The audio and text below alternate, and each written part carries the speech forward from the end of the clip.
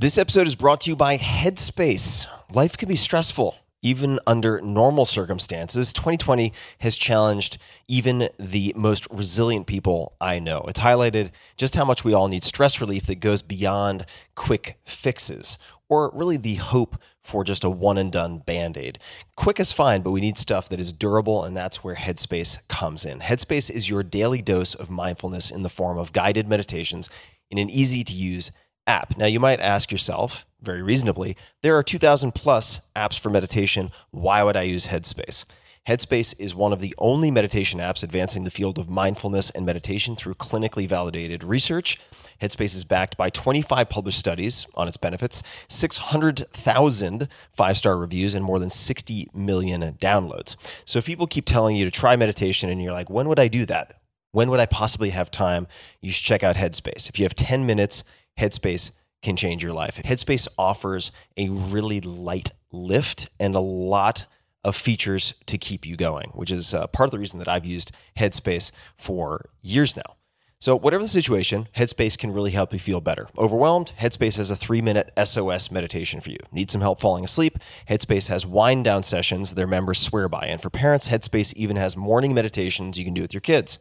Headspace's approach to mindfulness can reduce stress, improve sleep, boost focus, and increase your overall sense of well-being. And it really starts with very, very simple practices. And if you look at my case, for instance, I just went through one of the basics today with the co-founder, Andy. I think it's Putticombe, could be Putticombe, I'm not sure, but former monk turned into co-founder of Headspace, has the most soothing, hypnotic voice imaginable. And I did a 3-minute meditation, something like that. It's easy, it's fundamental, and it always puts me in a better space. So I'm going through the basics. Even though I've meditated for years, I'm going through the basics once again.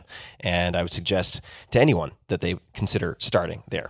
Headspace makes it easy for you to build a life-changing meditation practice with mindfulness that works for you on your schedule, anytime, anywhere. We all want to feel happier. We all want more peace. And Headspace is meditation made simple. Go to headspace.com/Tim. That's headspace.com/Tim for a free 1-month trial with access to Headspace's full library of meditations for every conceivable, possible situation. You can break glass in case of emergency in almost any situation and find something on Headspace. This is the best deal offered right now for Headspace. So check it out. Go to headspace.com/Tim today.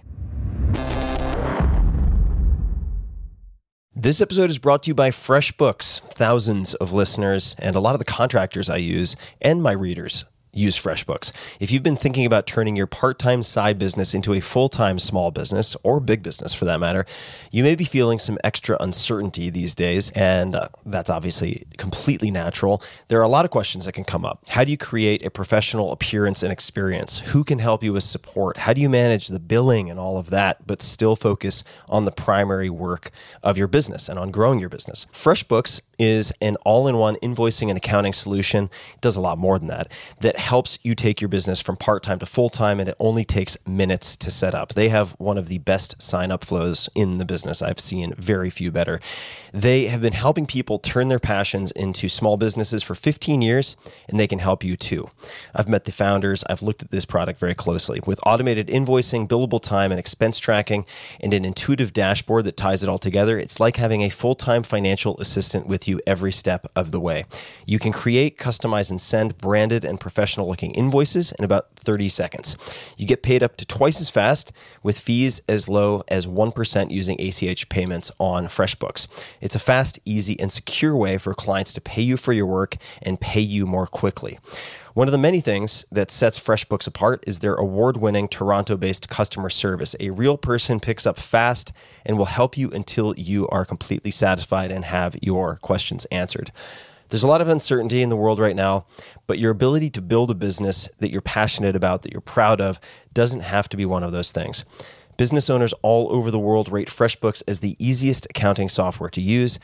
Try it out. Check it out for free for 30 days at freshbooks.com/Tim. Just enter Tim Ferriss in the How Did You Hear About Us section. Again, that's freshbooks.com/Tim to check it out and try it for free for 30 days. One more time, freshbooks.com/Tim. Optimal minimal. This episode is brought to you by Athletic Greens. I get asked all the time what I would take if I could only take one supplement. The answer is invariably Athletic Greens. I view it as all-in-one nutritional insurance. I recommended it, in fact, in the 4-Hour Body. This is more than 10 years ago, and I did not get paid to do so. With approximately 75 vitamins, minerals, and whole food sourced ingredients, you'd be very hard-pressed to find a more nutrient-dense and comprehensive formula on the market. It has multivitamins, multi-mineral greens complex, probiotics and prebiotics for gut health, an immunity formula, digestive enzymes, adaptogens, and much more. I usually take it once or twice a day just to make sure I've covered my bases if I missed anything I'm not aware of. Of course, I focus on nutrient-dense meals to begin with. That's the basis. But Athletic Greens makes it easy to get a lot of nutrition when whole foods aren't readily available. From travel packets, I always have them in my bag when I'm zipping around. Right now, Athletic Greens is giving my audience a special offer on top of their all-in-one formula, which is a free vitamin D supplement and 5 free travel packs with your first subscription purchase. Many of us are deficient in vitamin D. I've found that true for myself, which is usually produced in our bodies from sun exposure. So, adding a vitamin D supplement to your daily routine is a great option for additional immune support. Support your immunity, gut health, and energy by visiting athleticgreens.com/TFS. You'll receive up to a year's supply of vitamin D and 5 free travel packs with your subscription. Again, that's athleticgreens.com/TFS, as in Tim Ferriss Show. athleticgreens.com/TFS. That's not just the sound of that first sip of Morning Joe. It's the sound of someone shopping for a car on Carvana from the comfort of home. That's a good blend. It's time to take it easy, like answering some easy questions to get pre-qualified for a car in minutes.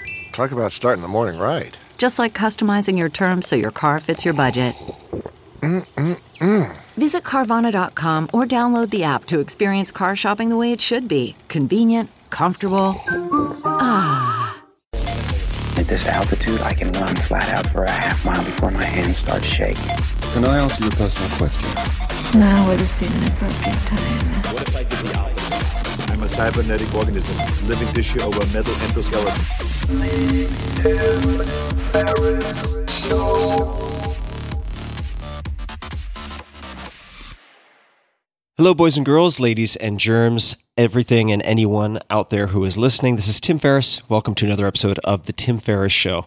It is my honor, and I'm very excited to have as my guest today Martine Rothblatt. Who is Martine? Martine Rothblatt is chairman and CEO of United Therapeutics, a biotechnology company that she started to save the life of one of her daughters. We will talk about that. We'll talk about a lot of things. The company offers FDA-approved medicines for pulmonary hypertension and neuroblastoma and is working on manufacturing an unlimited supply of transplantable organs. Dr. Rothblatt previously created and led SiriusXM as its chairman and CEO and launched other satellite systems for navigation and international television broadcasting. In the field of aviation, her SiriusXM satellite system enhances safety with real-time digital weather information to pilots in flight nationwide. She also designed the world's first electric helicopter and piloted it to a Guinness World Record for speed, altitude, and flight duration. In the legal arena, Dr. Rothblatt led efforts of the transgender community to establish their own health law standards and of the International Bar Association to protect autonomy rights in genetic information via an international treaty. She also published dozens of scholarly articles and papers on the law of outer space, resulting in her election to the International Institute of Space Law, and represented the radio astronomy community's scientific research interests before the Federal Communications Commission. She has a bachelor's, JD, and MBA degrees from UCLA, which in 2018 awarded her its highest recognition, the UCLA Medal, and she holds a PhD in medical ethics from the Royal London School of Medicine and Dentistry. Her patented inventions cover aspects of satellite communication, medicinal biochemistry, and cognitive software. Dr. Rothblatt's recent books are on xenotransplantation, Your Life or Mine, gender identity, transgender to transhuman, and cyber ethics, virtually human. She occasionally posts on Instagram at transbinary and Twitter at skybiome. Martine, or Dr. Rothblatt, both, welcome to the show. Thank you for making the time. Thanks so much, Tim. Just Martine's fine. All right. And this interview, as my listeners might imagine, was challenging in the best way to prepare for because there are 1,000,001 directions that we can go with just this bio alone, which is, of course, a snapshot, a distillation of much more that you have done. And I thought we could start in perhaps an unlikely place, and that is Alan Watts. I have read that you are a fan of Alan Watts, and specifically the book, subtitle On the Taboo Against Knowing Who You Really Are. Could you please explain, if that is true, why that is the case? Yes, thanks, Tim. Alan Watts has a really unique ability to see the dialectic aspect of everything in nature. By that, I mean that there's a kind of a yin-yang aspect to everything in nature. And he points out that, for example, you can't have a crest of a wave without the bottom of a wave. And it has helped me whenever I see things in life that seem negative to be able to look at it in another way and see the positive in it. When were you first introduced to his work? How did that come about? I was first introduced to it through the literature of this philosophy called transhumanism, sort of the idea that people can transcend some biological human limitations. A friend of mine, Frank Sazanowski, who is the head of the National Organization on Rare Diseases, pointed me in the direction of some Jesuits. He himself is both a Jesuit and an FDA lawyer, but he pointed me in the direction of some Jesuits, such as Teilhard du Chardin from France and other individuals here in the U.S. And then from those Jesuits, they referred to Alan Watts. I'm not sure if he was actually a Jesuit, but he undertook some religious training, both in China, I think, and in the U.S. He was a radio announcer for many years in San Francisco, I think during the 70s or 80s. I don't know if you remember, Tim, the film of a few years ago, Her, in which like a computer... I do. Yep. Mm-hmm. So I was watching that movie, which kind of is interesting to me because it epitomized or it visualized the concept of computers becoming sentient. And in the middle of that movie, there's a scene in which Alan Watts appears. And I stood up in the movie theater and I said, "Oh my God, Alan Watts." Did you ultimately find the presentation in that movie to be compelling as it relates to sort of sentient intelligence? I did. I thought it was an accurate depiction of a likely way that sentience would begin to arise in our society, basically by being very, very useful to people, cleaning up their inboxes, stuff like that. This may be a good place, and we're going to be all over the place in non-linear fashion. Bina 48. Who or what is Bina 48, if I'm pronouncing that correctly? Yep, you've got it perfectly.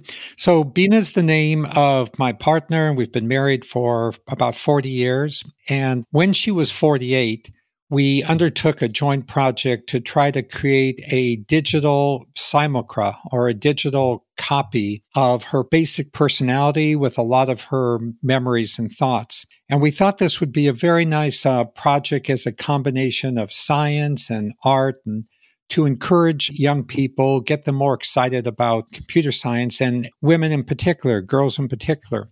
So we contracted with a couple of companies who were experts in both the software engineering side and in the physical modeling of a face that moves exactly like a human face does. You might imagine there's this exhibit at Disney World, Disneyland of like Lincoln and whatnot, something like that, but more realistic. Mm-hmm. And we built this project, and since that time, Bina 48 has thrilled audiences all around the world. I'm sure she has inspired hundreds, if not thousands, of girls to go into computer science, and she continues to get better and better, more and more advanced software. I don't know if you have watched the series Black Mirror before, but I find some of their episodes to be very strong, and in one of them, a significant other is effectively resurrected by pulling data and patterns and therefore mannerisms and so on from effectively social media accounts. So pulling from the cloud and feeding into this simulacrum or model of someone who used to be, or in this case still is. How far away do you think we are from being able to do something along those lines convincingly? Yes, Tim. So I am a fan of the Black Mirror series, and there are a few other somewhat similar series that are streaming now, Upload and whatnot. So it's an idea that's catching on, and even at a very basic level, social media's firms like Twitter, for example, and probably Facebook as well, offer an opportunity that after a person passes away, their account can remain active. And I believe in the case of Twitter, can even continue tweeting in the way that you once tweeted. So I think this general idea is it's a trend. It's only going to grow more and more prevalent as software does a better and better job of copying the human personality. Sometime in this century, for sure, and maybe in just like 2 or 3 decades, I think that there will be a digital copy of a person. And another word is like a digital doppelganger of a person who will claim to be the original person. And they may make that claim before or after the person died. And then psychologists and lawyers and theologians and philosophers will have to grapple with, is this just like a really super fancy digital photo album? Or is this actually some form of digital sentience? When you were growing up, who were your role models or inspirations? Was there anyone in particular who stood out to you when you were in high school or at the very beginning, let's just call it freshman year of your undergrad, as icons worth emulating or lesser known role models worth emulating? Did anyone really stick out for you?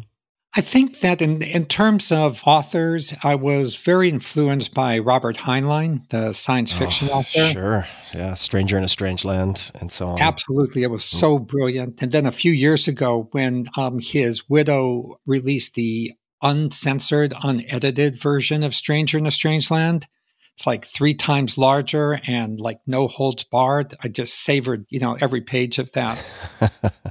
My favorite book of all of his is Time Enough for Love, in which he covers almost every topic under the sun. So Heinlein's characters were somewhat of role models for me. Like Lazarus Long is a common character in some Heinlein books. In the public sphere, I was very much enamored with Robert Kennedy. His positive, progressive approach to the world was something that endeared me to him. So I looked up to him.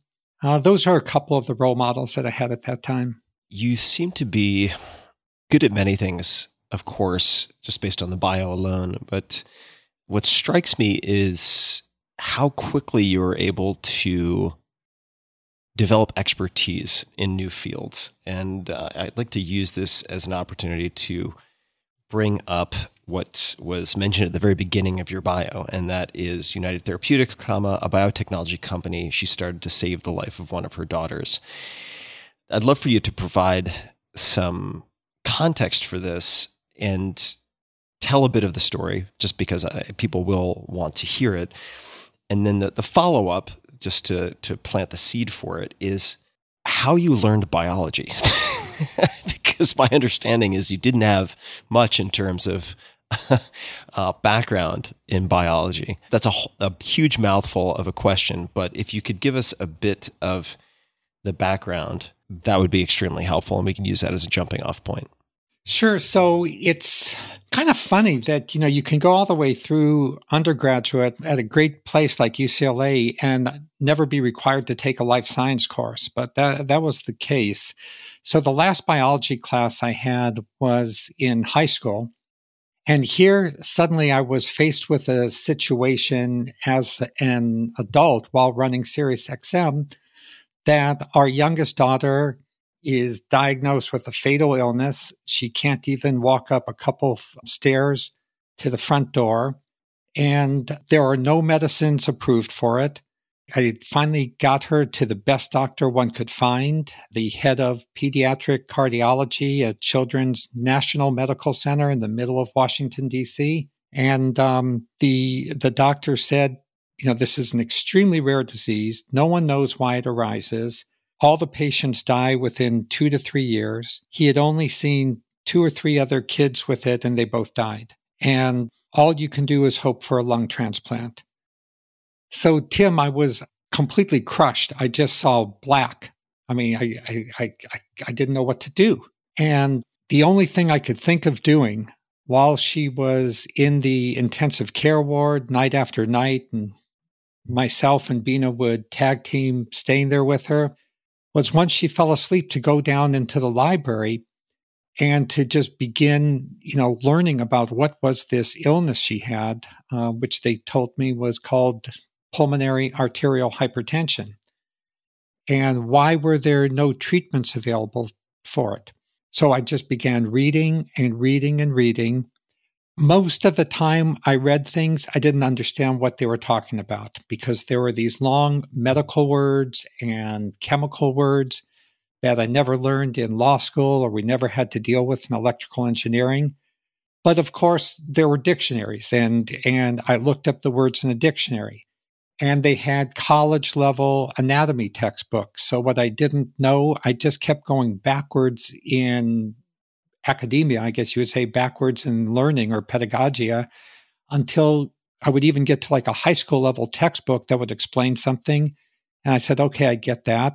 And I kept taking notes and just educated myself night after night until I learned everything I needed to know. How did you, and I know this is a story you've told before, but ultimately in searching for possible solutions, and as we were chatting about before recording, there's a lot of luck involved, and it doesn't mean that your path is replicable by any set of parents who are caught in a tragic situation similar to what you experienced. But nonetheless, you were able to ultimately track down, I suppose it's fair to say, a molecule, a drug of some type. Would you mind describing for listeners the process then of attempting to secure the ability to utilize in any fashion this drug or to license it? If you could describe that, I have a number of questions that'll stem off of it. Sure, Tim. So there are a gazillion articles published on every type of medical research you could imagine. I mean, it's just a bottomless well. There are literally hundreds of different types of medical journals, and each of those journals have, every year thousands of articles published across them. So it's difficult to find the information that you need. But in law school, we learn a very useful skill. This skill goes by the name of shepherdizing, after this type of index that they have in law school called shepherds. So what shepherdizing involves is when a judge writes a decision, like the Supreme Court issues a decision, they drop a lot of footnotes. And of course, one thing lawyers love to do is, make footnotes and references. And then what you're supposed to do as a good lawyer is to look up all of the footnotes and the references that Supreme Court or lower court case referred to. And then the shepherdizing process is, after you get all of those references, to then look up all of the references in those other articles. And ultimately, you get to a point of diminishing returns where 3, 4, 5 levels down, the references are all circling back around on themselves. So I applied that shepherdizing process to these medical articles. And somewhat like doctors, whenever a researcher publishes an article, they make footnotes and citations to other people's research who they relied upon. So I would get all of those articles and read those, and then I would follow up on all of the references in those. Finally, I read about a molecule that a researcher at GlaxoSmithKline had written, in which they described testing this molecule for congestive heart failure. And it failed in its test of congestive heart failure. It did not work. But in the article, they had charts of what the molecule did. And the one thing that the molecule did that grabbed my attention was that it reduced the pressure between the lung and the heart, which is called the pulmonary artery. It reduced the pulmonary artery pressure while leaving the pressures in all of the rest of the body perfectly fine. Well, that's exactly the problem with pulmonary arterial hypertension, the people who have this disease. I'll make a quick footnote that when my daughter was diagnosed, 2,000 people in the U.S. had the disease. Because medicines have become so much better and because we've been able to, like you mentioned in the introduction, get all of these approvals, there are now 50,000 people in America alone living with it. So it's likely that people listening to your podcast will know somebody or another who has pulmonary arterial hypertension. And I read this article and I said, wow, just when I need this tiny stretch of artery just between the heart and the lungs, this molecule somehow talks to that tiny stretch of artery and leaves the whole rest of the body alone. That was the holy grail that I was looking for. So I looked at where the author of the article was from. He was from Glaxo Wellcome in Research Triangle Park, North Carolina. And I made a beeline down to him and asked him if he could develop this molecule that he'd found for my daughter's disease. Was it an immediate handing over of the keys to the kingdom? A big all caps yes? No, it was actually a big all caps no. Unfortunately, the individual who had written the article had actually retired a few months earlier. And the person that I ended up meeting with, who was in charge of research and development, said that this was just one article. It was a incidental finding. In any event, this disease afflicted so few people, it was completely unrealistic to expect Glaxo Wellcome to develop this molecule for my daughter and other people with that disease. And I asked him, his name's Bob Bell, he's now a venture capitalist and very successful gentleman. I asked Dr. Bell, I said, what would it take for you to develop this medicine? He said, well, it probably would take, you couldn't do it. We only develop medicines if they have more than $1 billion a year in revenue potential. He said, but it's possible you could buy it from us if you had a real pharmaceutical company with real pharmaceutical expertise. I could then introduce you to the business development people at Glaxo Wellcome. So over the course of the next several months, I created a brand new biotechnology company. I was able to have a Nobel laureate who was formerly associated with Glaxo Wellcome become head of a scientific advisory board. And I reapproached Glaxo Wellcome and I said, I have all the things that you asked for. Can you sell me this drug and we'll develop it ourselves? Well, Tim, it turns out that everybody I asked said, well, you have to get somebody else in the company to agree. And that's how it is in a big bureaucracy. It turned out that we had to have 15 different executives sign the same piece of paper to agree to license this drug to me. Finally, it happened. And all they wanted really was $25,000 and a promise of 10% of any money that I would ever get from this molecule. I think they agreed to that only because I kept bugging them. I was in their face all the time.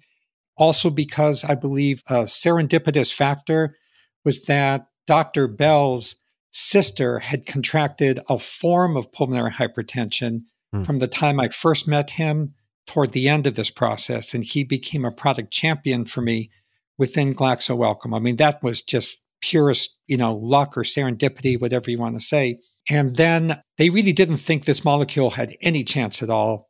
And they were really just doing it to get rid of me, I think. But still, all 15 people had to sign it. After we successfully developed this molecule, we have over time paid more than $1 billion just in royalties to Glaxo Wellcome because that molecule has saved thousands of people's lives. It has produced, $1 billion a year in revenue year after year after year for us. And Bob Bell, when I invited him to our 15th anniversary, and he came with his sister who was still alive and on our medicine, and he said this was the absolute best transaction that Glaxo Wellcome had ever done. So, in hindsight, what did they miss? Right? What accidentally got deleted from the spreadsheet, or what assumption or assumptions were incorrect that they missed this opportunity so completely? I think there were probably maybe three main ones. The first one, and I can say this kind of from firsthand knowledge since I am now the head of a pharmaceutical company, The odds of any molecule actually working in the human body are less than 1 in 100. I mean, the human body is so complicated. It's like a massive set of very precisely keyed locks. And every molecule is like a random key. And the chance that you would have a molecule that opened a lock that fixed some dysfunction in the body rather than causing some harm to the body it's less than 1 in 100. So first of all, they figured the chance of this thing working just in general was less than 1 in 100. Secondly, they thought to themselves, even if it worked a little bit, there's only 2,000 people in the whole country with this disease. They didn't really think that if it worked really well, the number of people would keep accumulating. I see what you're saying. If you have these people who would have died otherwise not dying, then that treatment cohort is just going to grow and grow and grow. Is that what you mean? Exactly. I thought about it like I was getting subscribers at Sirius XM. You know, people said to me, "Oh, Martine, you'll be lucky to have 100,000 subscribers." I said, "Well, if I keep them and I get another 100,000 the next year, then I'll be up to 200,000, and then it will, maybe 400 and 800,000. Now we have 30 million." So they didn't think in that subscriber mindset. That was the second problem. The third problem is that they didn't really imagine that the healthcare system would pay something like $100,000 per year for this medicine. And at the time, this was in the about 20 years ago, early 2000s, I think like the average price for an expensive medicine was perhaps $10,000 a year for a patient or $10,000 for a course of treatment. Because of advances in things like precision medicine and gene therapy, there are many, many medicines now that cost over $100,000 a year, mostly for rare diseases. And the healthcare system pays for them because so few people have these diseases that even though the medicines are expensive, it's a drop in the bucket compared to diseases like hypertension or common illnesses, asthma, that afflict tens of millions of people. So the healthcare system doesn't really mind paying a lot of money if it's a rare disease. And the people at Glaxo Wellcome were clueless about this. They were actually looking for the big billion-dollar blockbusters, not for the rare diseases. So those were their three omissions. They failed to be Alan Wattsian. They failed to see that because something is big, underneath, that means that there's something else that's small. And that was what Alan Watts would always say. He says something is good only because something else is bad. At the very least, I mean, it's a valuable thought exercise when you're looking at the assumptions that you're making. And what an incredible story. Just a quick thanks to one of our sponsors, and we'll be right back to the show. This episode is brought to you by Athletic Greens. I get asked all the time what I would take if I could only take one supplement. The answer is invariably Athletic Greens. I view it as all-in-one nutritional insurance. I recommended it, in fact, in the 4-Hour Body. This is more than 10 years ago, and I did not get paid to do so. With approximately 75 vitamins, minerals, and whole food-sourced ingredients, you'd be very hard-pressed to find a more nutrient-dense and comprehensive formula on the market. It has multivitamins, multi-mineral greens complex, probiotics and prebiotics for gut health, an immunity formula, digestive enzymes, adaptogens, and much more. I usually take it once or twice a day just to make sure I've covered my bases if I missed anything I'm not aware of. Of course, I focus on nutrient-dense meals to begin with. That's the basis.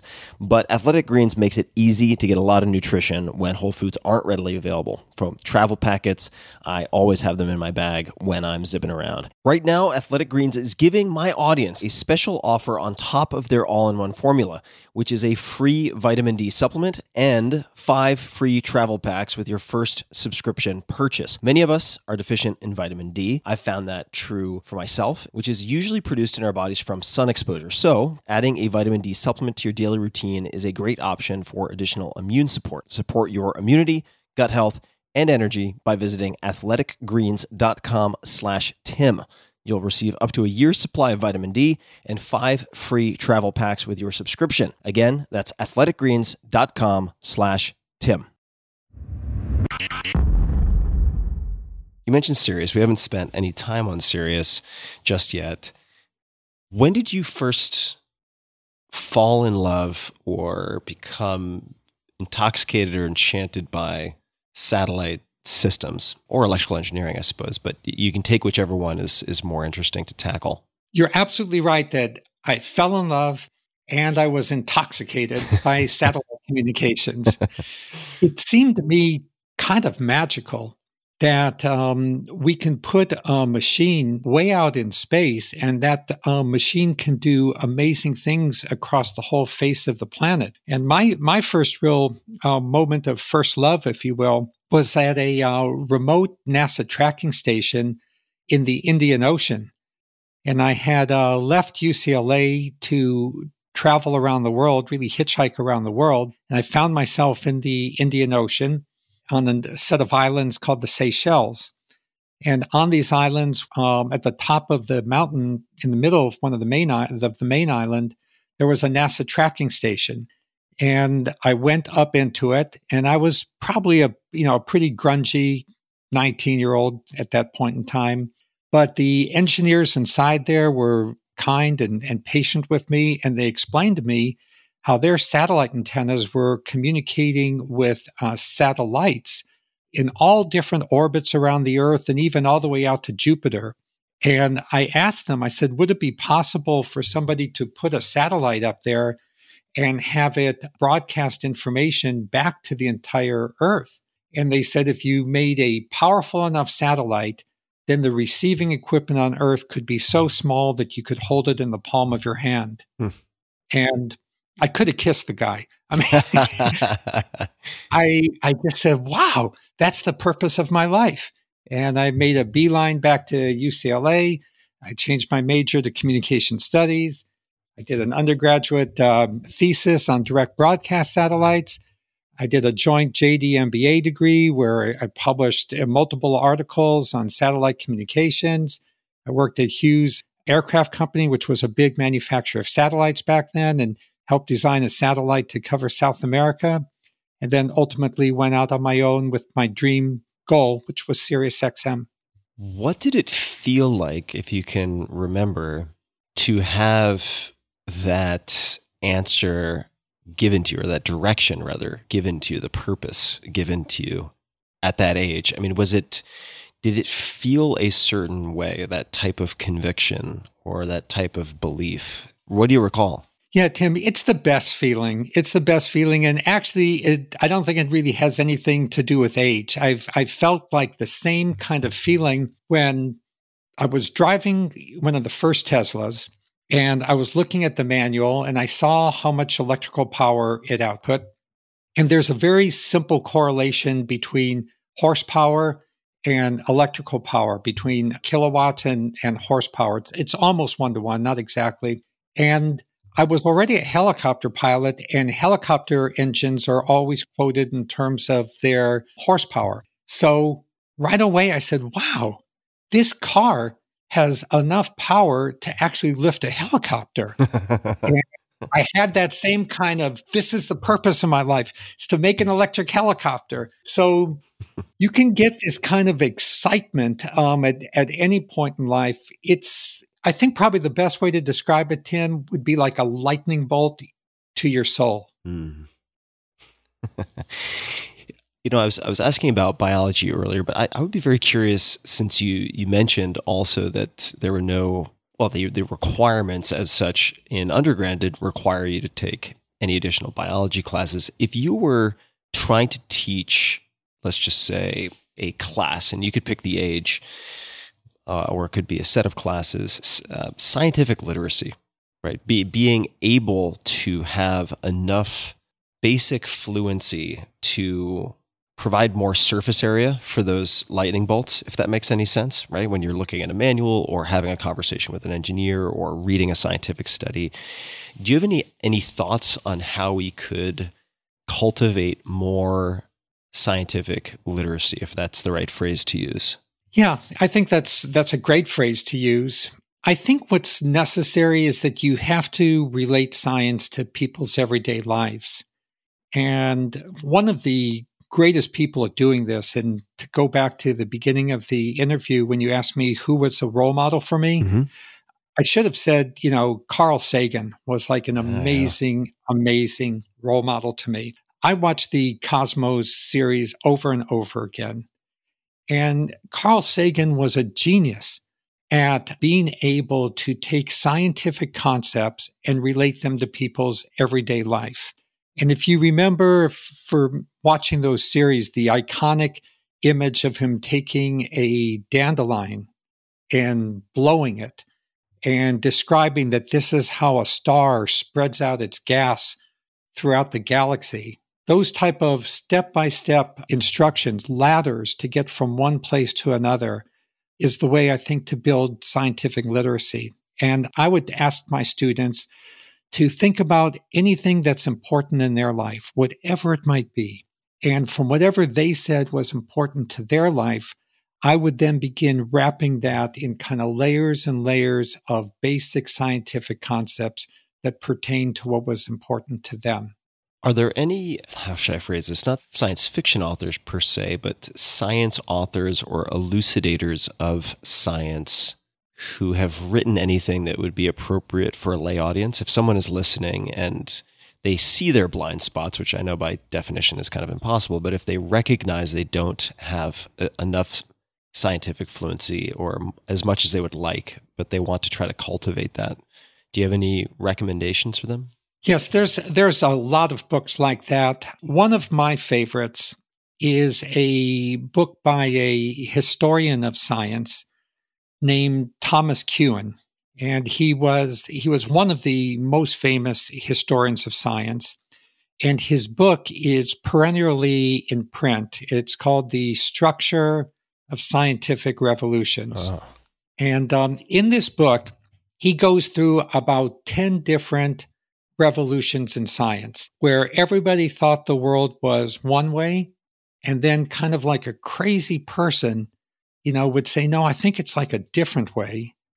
And gradually set about proving it's a different way and created a revolution in science. And he explains this in very lay terms. He takes you through the science of gravity, for example, with Isaac Newton, science of relativity with Einstein, electricity with Maxwell, and so on, in a very step-by-step fashion to make the science accessible. And in the way, his main point in writing this book is to teach people critical thinking, to teach people to question authority.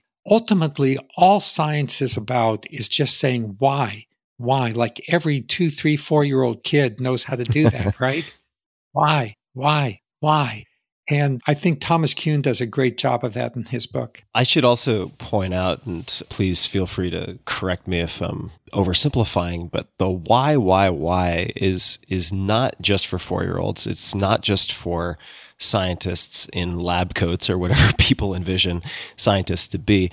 It's also extremely helpful in situations like those you found yourself in with Glaxo Wellcome and attempting to license. I mean, constantly pushing for explanation and clicking on those footnotes to go to the footnotes to ultimately get to some point of leverage where you can move things around. It seems like it's also not just an intensely interesting and academically rewarding approach to thought, but an immensely practical approach to life. At least that's how it seems from reading so many of your stories. Yes. When you discover something, what's happening is that gazillions of neurons are lighting up in your brain, and it's lighting up the pleasure centers too. So I really believe that there's nothing more exciting than having a realization about something, coming to an inspiration about something, which is why books and reading are so magical. Another science fiction writer who I feel does such a great job of explaining concepts that can inspire people is Octavia Butler. She wrote a lot of books. One of them, very well known, is Parable of the Sower, Parable of the Talents. And in these books, she gives people an appreciation of questioning authority. So I'm not sure what it was that my parents did. I don't really remember them specifically encouraging my questioning of them. In fact, I do remember my father discouraging it. But nevertheless, what happened to me was I absorbed the American culture. And the American culture is a culture of questioning authority. I recently heard one of the latest interviews with Tony Fauci when people were asking him, why is it that Americans won't do these basic public health steps to stop the pandemic? And he said, American culture does not like to be told what to do. American culture is dyed in the wool, question authority. So you'd be hard pressed to find another country where it would be, more difficult to get people to follow a single rule for everybody than the United States. So it's that American cultural ethic of questioning authority that I know is like deep in my mental DNA. So we were chatting just a few minutes ago about realizations, inspiration. I'd like to ask if we flash back to, we could flash back to any point in time that you choose, really. How did you relate to or think about gender in your youth? And you can choose what youth means. And I guess I'm wondering if there were any flashes of realization, or if you came sort of pre-installed with a certain orientation or way of thinking about it or feeling about it. Whatever you could say to speak to your experience of gender when you were younger, I would love to hear it. Sure. So, it is related to this questioning of authority, Tim. Around teenage years, I had a, constant vision of myself, not as a male, but as a female. And of course, I said to myself, WTF, why am I thinking like this? I can't imagine anybody else is thinking like this.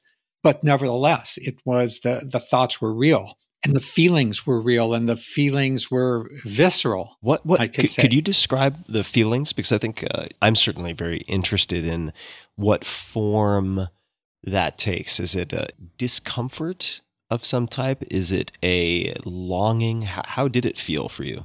So first, I should say that I think the transgender feeling is different for every single transgender person. Mm-hmm. And talking about my feelings, I don't want to give the impression that these are going to be the feelings of other transgendered people, because as a community, we're as heterogeneous as anybody else. So for me, it was really a matter of just visualizing myself in a female form. And there was not any dislike of my male form. Again, it was kind of very Alan Wattsian in that I saw myself as male only because the opposite of male was female. So I could also see myself as female. And this was the way my mind was working. And when I say I saw myself, it was just kind of like a physiologic embodiment. Obviously, I knew like boys and girls and men and women's bodies were different. So I was stuck with this visualization of myself as a woman wherein I was very much trapped in a male body. It was the prevailing view that this was a completely unacceptable way to be. So the authority was, no, this is not possible. People are only male or female, and, never the twain shall meet.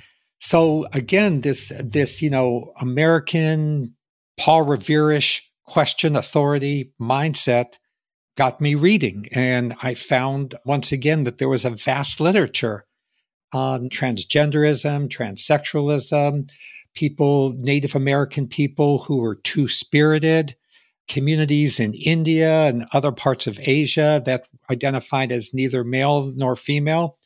So even though this was never something I learned in junior high or high school or elementary school or really anywhere in American culture in, say, the 1990s, I learned through books that humanity was not either strictly male or strictly female. And as I began to question authority, I began to say to myself, why can't I also come out as not strictly male and not strictly female? I'd love to ask a follow-up question to that, which is when I think a lot of listeners hear the words male and female, they think of the physiological differences that you might put side by side looking at physical characteristics.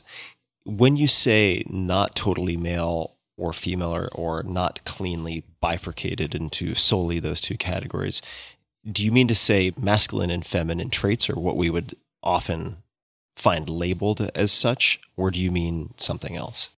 I mean predominantly the masculine and feminine traits that you referred to. Now, oftentimes those masculine and feminine traits are just a short hop, skip, and a jump from masculine and feminine apparel. Right. Mm-hmm. Okay. Mm-hmm. Depending on how people dress. They're a short hop, skip, and a jump from masculine and feminine hairstyles in an age, that was the time of Prince and Boy George and whatnot. And then you get to, masculine and feminine manicures, like why can't a guy paint his nails? Mm-hmm.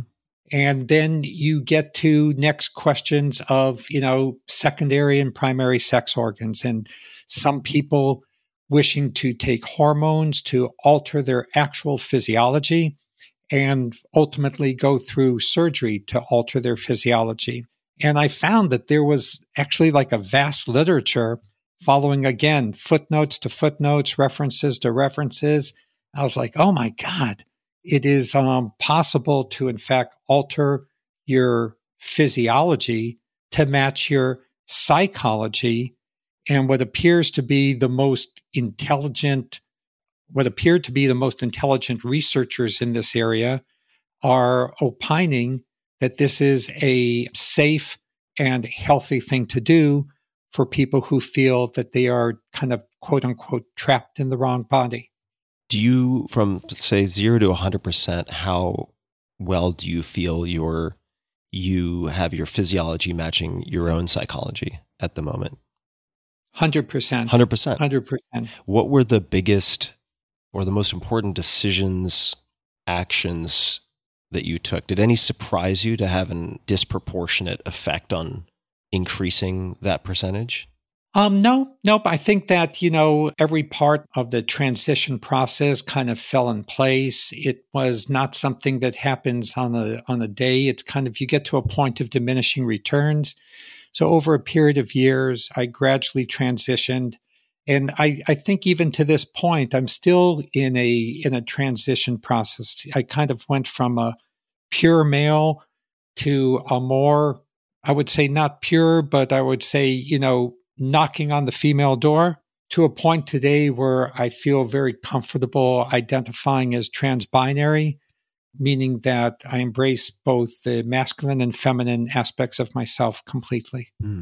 Looking at the introduction, which I read at the top of the show, so to speak, there is a line about leading efforts of the transgender community to establish their own health law standards and of the International Bar Association to protect, and this is the part I want to ask you to elaborate on, autonomy rights and genetic information via an international treaty. What are autonomy rights and genetic information? Sure. So autonomy, it's just a fancy word for saying that people should be able to make up their own mind, that people should have the power, the authority, the freedom to decide what to do with their own body. And genetic rights, of course, refers to the human genome, the DNA that we all have. Now, there is a tremendous diversity of human genomes out there.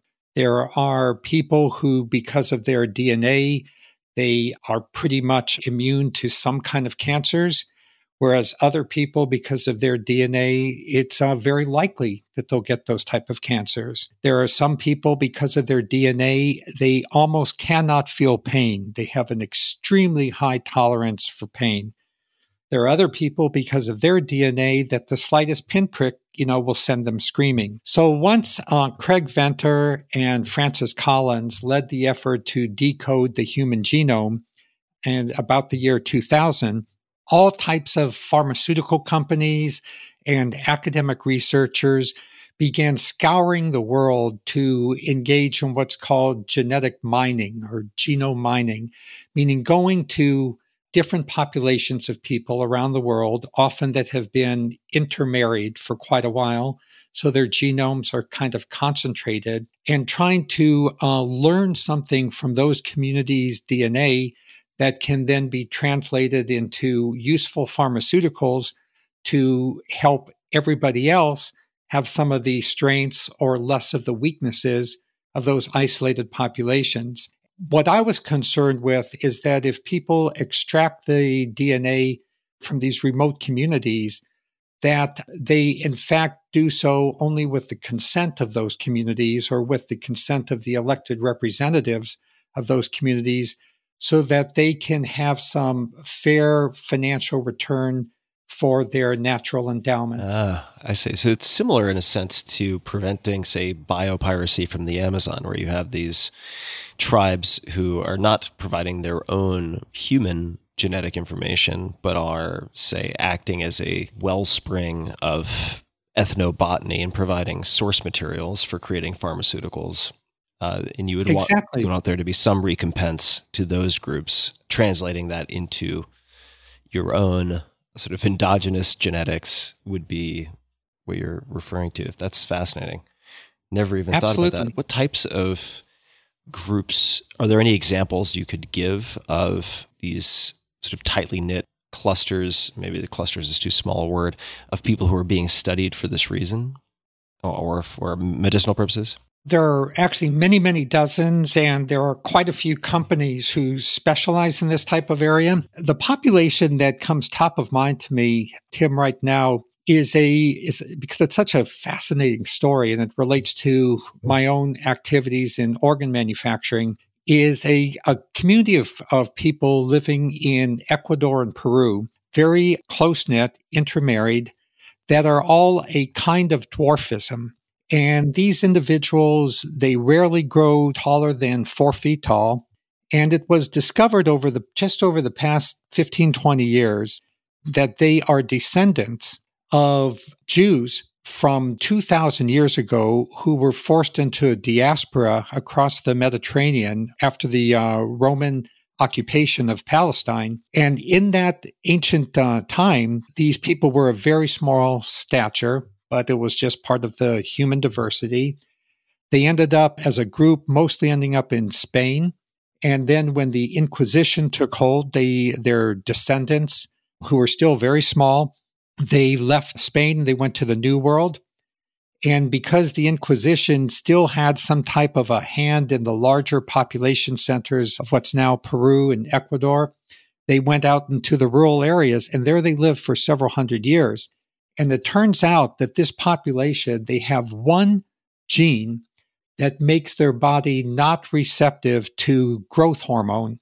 All of us, naturally, we produce a growth hormone, and the cells of our bodies have a receptor for that growth hormone. And when the growth hormone locks into the receptor, we begin growing.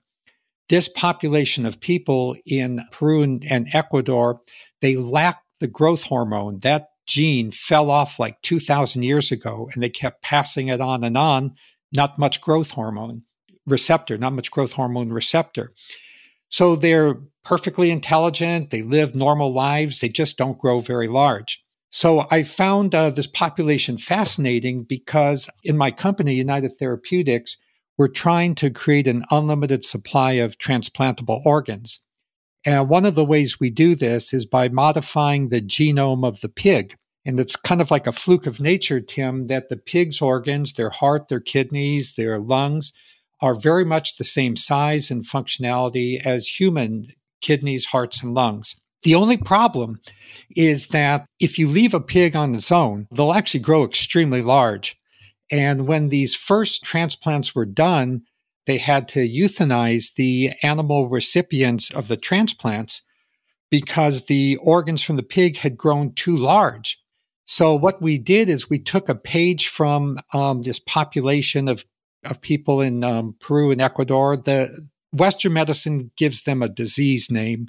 It's called Laron's disease, Laron, after this Israeli scientist who discovered what was going on here.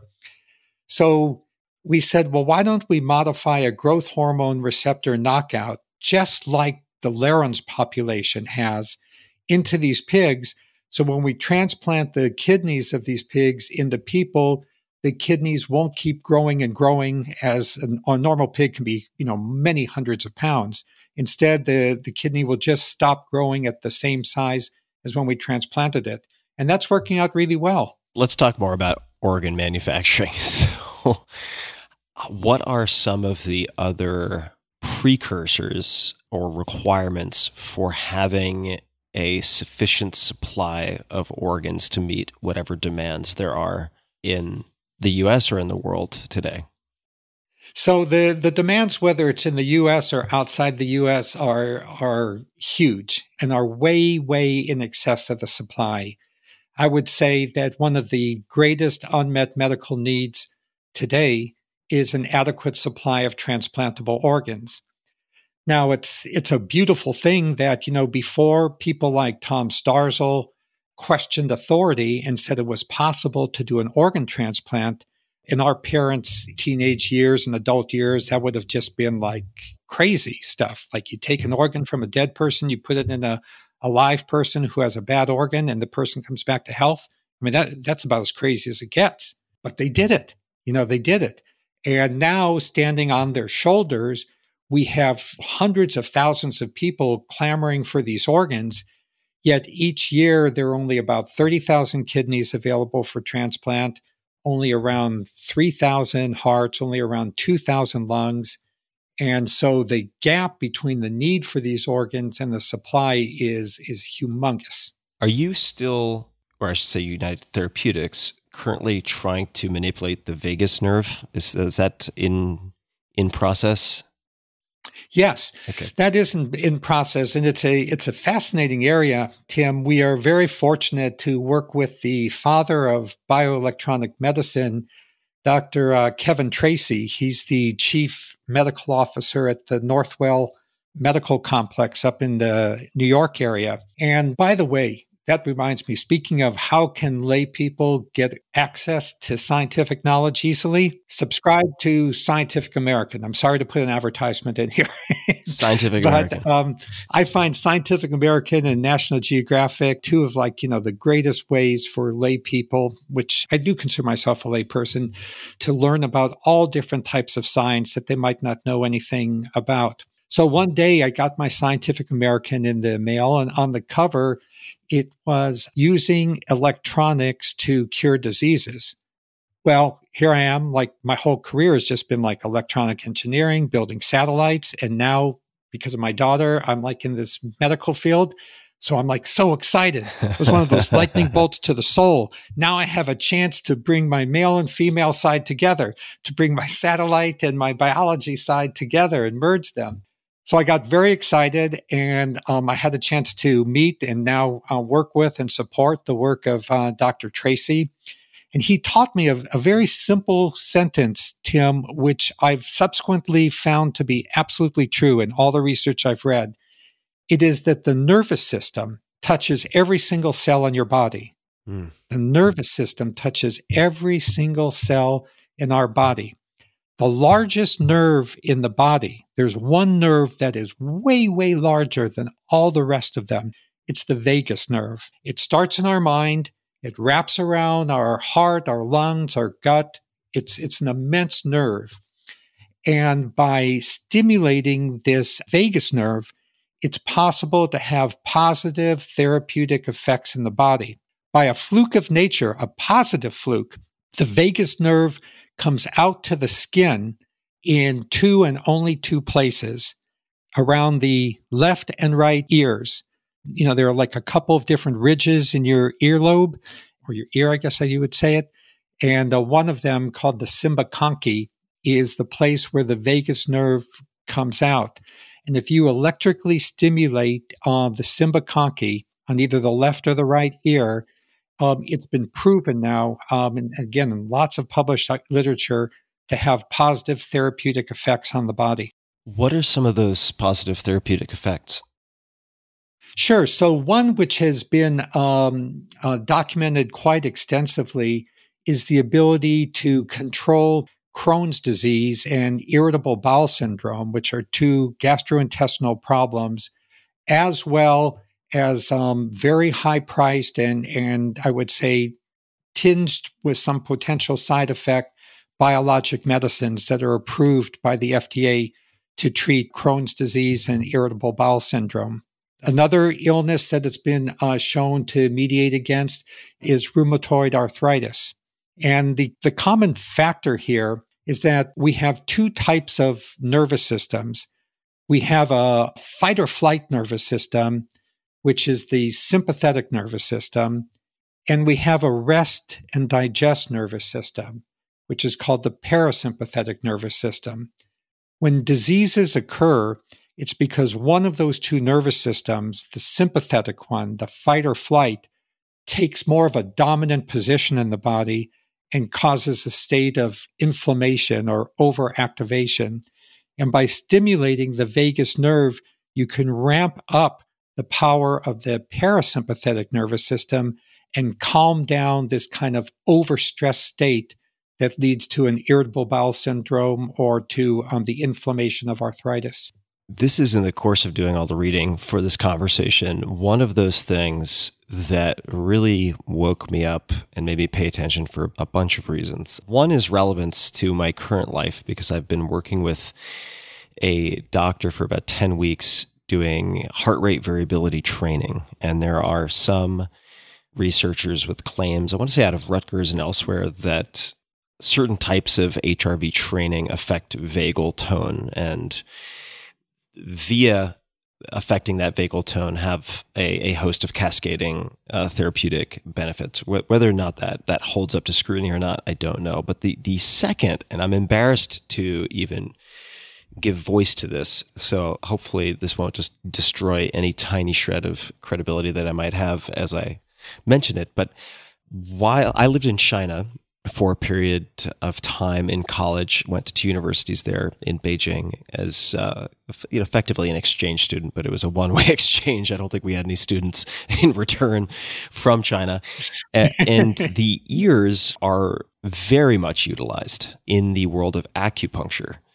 And I'm curious to know if you think that whether by trial and error or otherwise, it's possible that acupuncture stumbled upon the effects without knowing the mechanism of stimulating or affecting the ears to then in turn affect the vagus nerve. I know it's quite a stretch, but when I first read about this access via the ears, that is one thing that jumped to mind because I always kind of poo-pooed and, if I'm being honest, ridiculed the idea of using the ears to access these deep inner points. But here we are. So I don't know if you have any thoughts. Tim, your credibility is immense. So don't you would have to actually say something crazy to Denton, or what you said is the opposite of crazy. What you said is extremely insightful and prescient. So as convinced as I was that putting a satellite in geostationary orbit would enable people across the planet to receive radio signals, as convinced as I was that we could have a molecule that would halt the progression of my daughter and other people's disease, that's exactly how convinced I am that the acupuncturists of traditional Chinese medicine did in fact come upon the nerve patterns that are accessible from the earlobe. And one of the first things that Dr. Tracy showed to me was a very medically accurate, from a Chinese traditional medicine practitioner, map of the earlobe in terms of exactly where you put. I'm sorry, I don't know what the official name is of the pins or needles that they put in your earlobe, and how they map to different parts of the body. And then he showed me on an anatomy map how that traces the lines of the vagus nerve. That's wild. So, wow. Yeah, it is totally true. And why really would it not be true? I mean, thousands of years of Chinese civilization, they have had a chance to do so much trial and error. And they were a literate civilization for so long. So the results of that trial and error could be passed on and passed on. So I do think it's entirely rational that they would have figured this out. And what I'm hoping for now and what I'm trying to support is there is an opportunity to what I call, in my own words, crack the human neurome. So what that means is that there are a unique pattern of amplitudes and signal lengths and signal voltages that will activate some different part of the vagus nerve than others. And each of these different voltages and wavelengths will correlate to a different part of the human body. We don't know what those are. Right now, we are just kind of, in a way, I would say we're dumber than the acupuncturists, because almost all of the work that the FDA has allowed to go forward on vagal nerve stimulation, they all use the same pulse width, the same pulse power, and it works. So that's great, But I think it could work even better if we decoded the human neurome. And I believe in the future, people will be able to put on a pair of like Beat headsets, and those Beat headsets will have gel-less, meaning like you don't need like the EKG kind of gel-less electrodes will rest across your symbiconchi and your trachea and the different parts of your earlobe, and will provide you a stimulation that matches the particular ailment that you have, eliminate the ailment without taking any pills, without paying any money to anybody. This is an area I want to keep digging in, because it's rare, well, it's pretty much non-existent, that I have the opportunity to speak with someone with so much electrical engineering background about the possible applications or implications of technology like this. I'd love to just throw out another group of devices to see if you have any opinions on them one way or the other, but potential applications of, let's just say, TDCS or TMS, so transcranial direct current stimulation, or other means of stimulating the brain, typically using some type of conducive gel, but not always in the case of a TMS paddle. Have you looked at these technologies or done any reading in the literature related to them? A little bit. I'm aware of a friend of mine has a company that obtained an FDA approval for treating a particular form of brain cancer with this type of technology. So there's a very solid scientific benefit that's been documented. After many years of working through the FDA, I have a world of respect for the rigor that they put into any decision to approve something. So when they approved it, it meant that it was scientifically proven to work. Something that is quite different from that, but at the same time related to it, Tim, is on the last day of 2019, which was like the last day of the decade. It turned out to be a weekday. I forget if it was a Tuesday or whatever, but the U.S. Patent Office only issues patents on one day of a week. And it was like the one day of a week that they issue them on, whether it was Tuesday or whatever.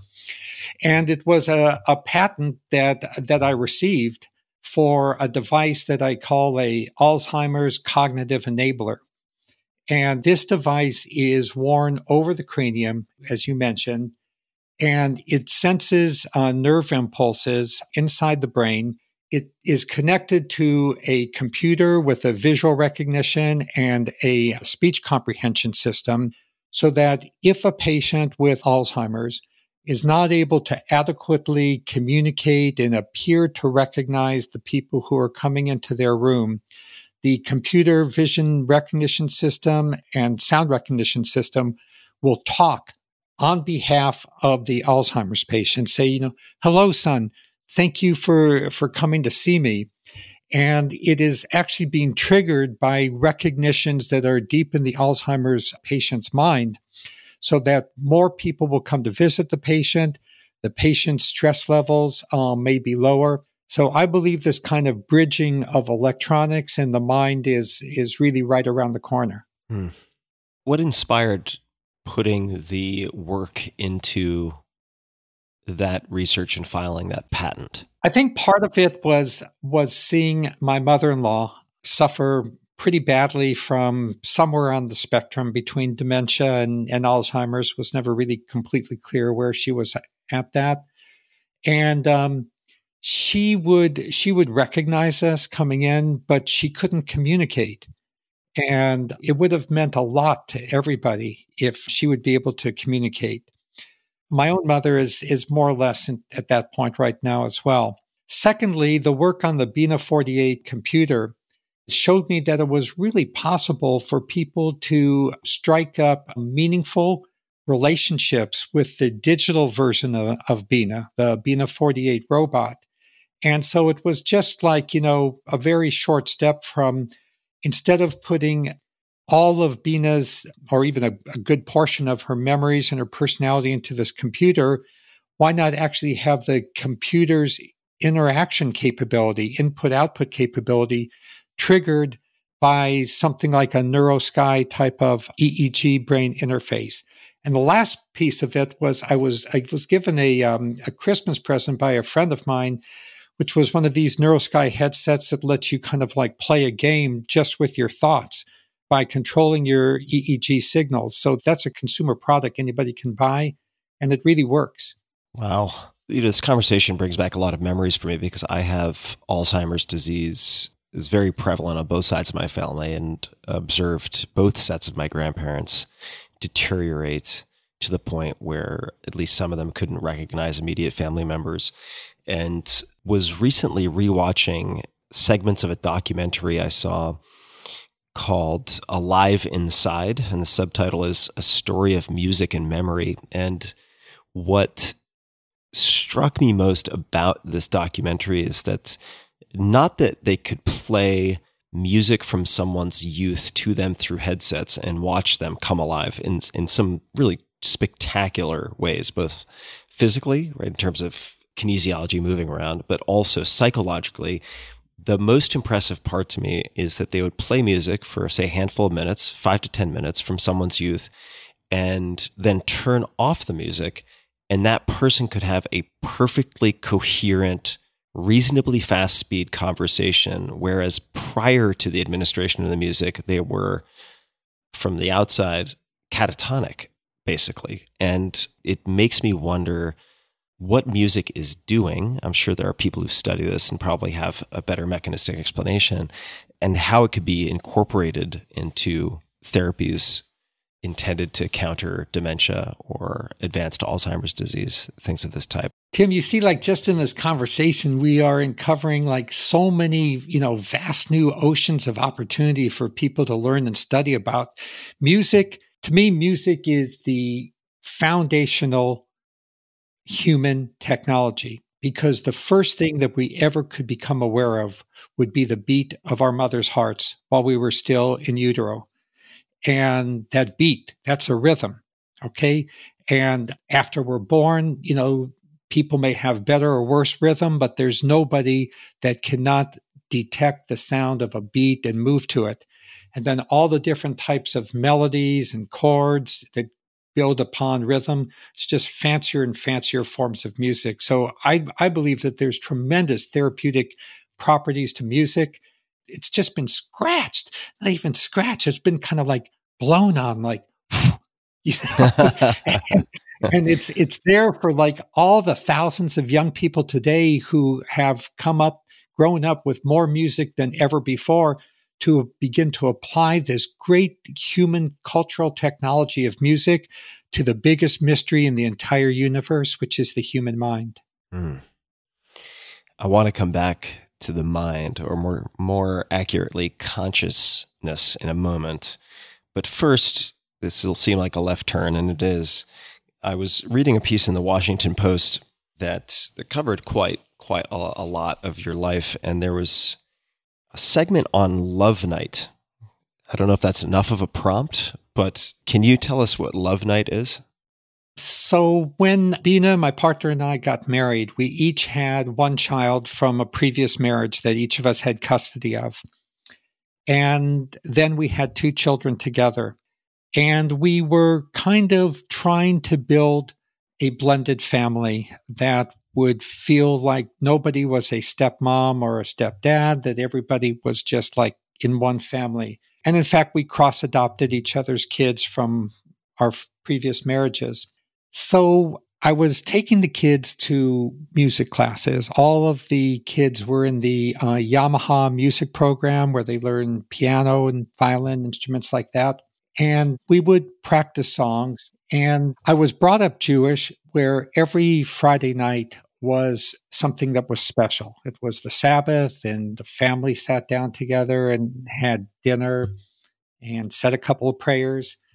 So Bina and I tried to think, how can we merge all these things together? The Jewish tradition, the need to create a blended family, the music that we were all enjoying from watching the kids learn to play piano and violin.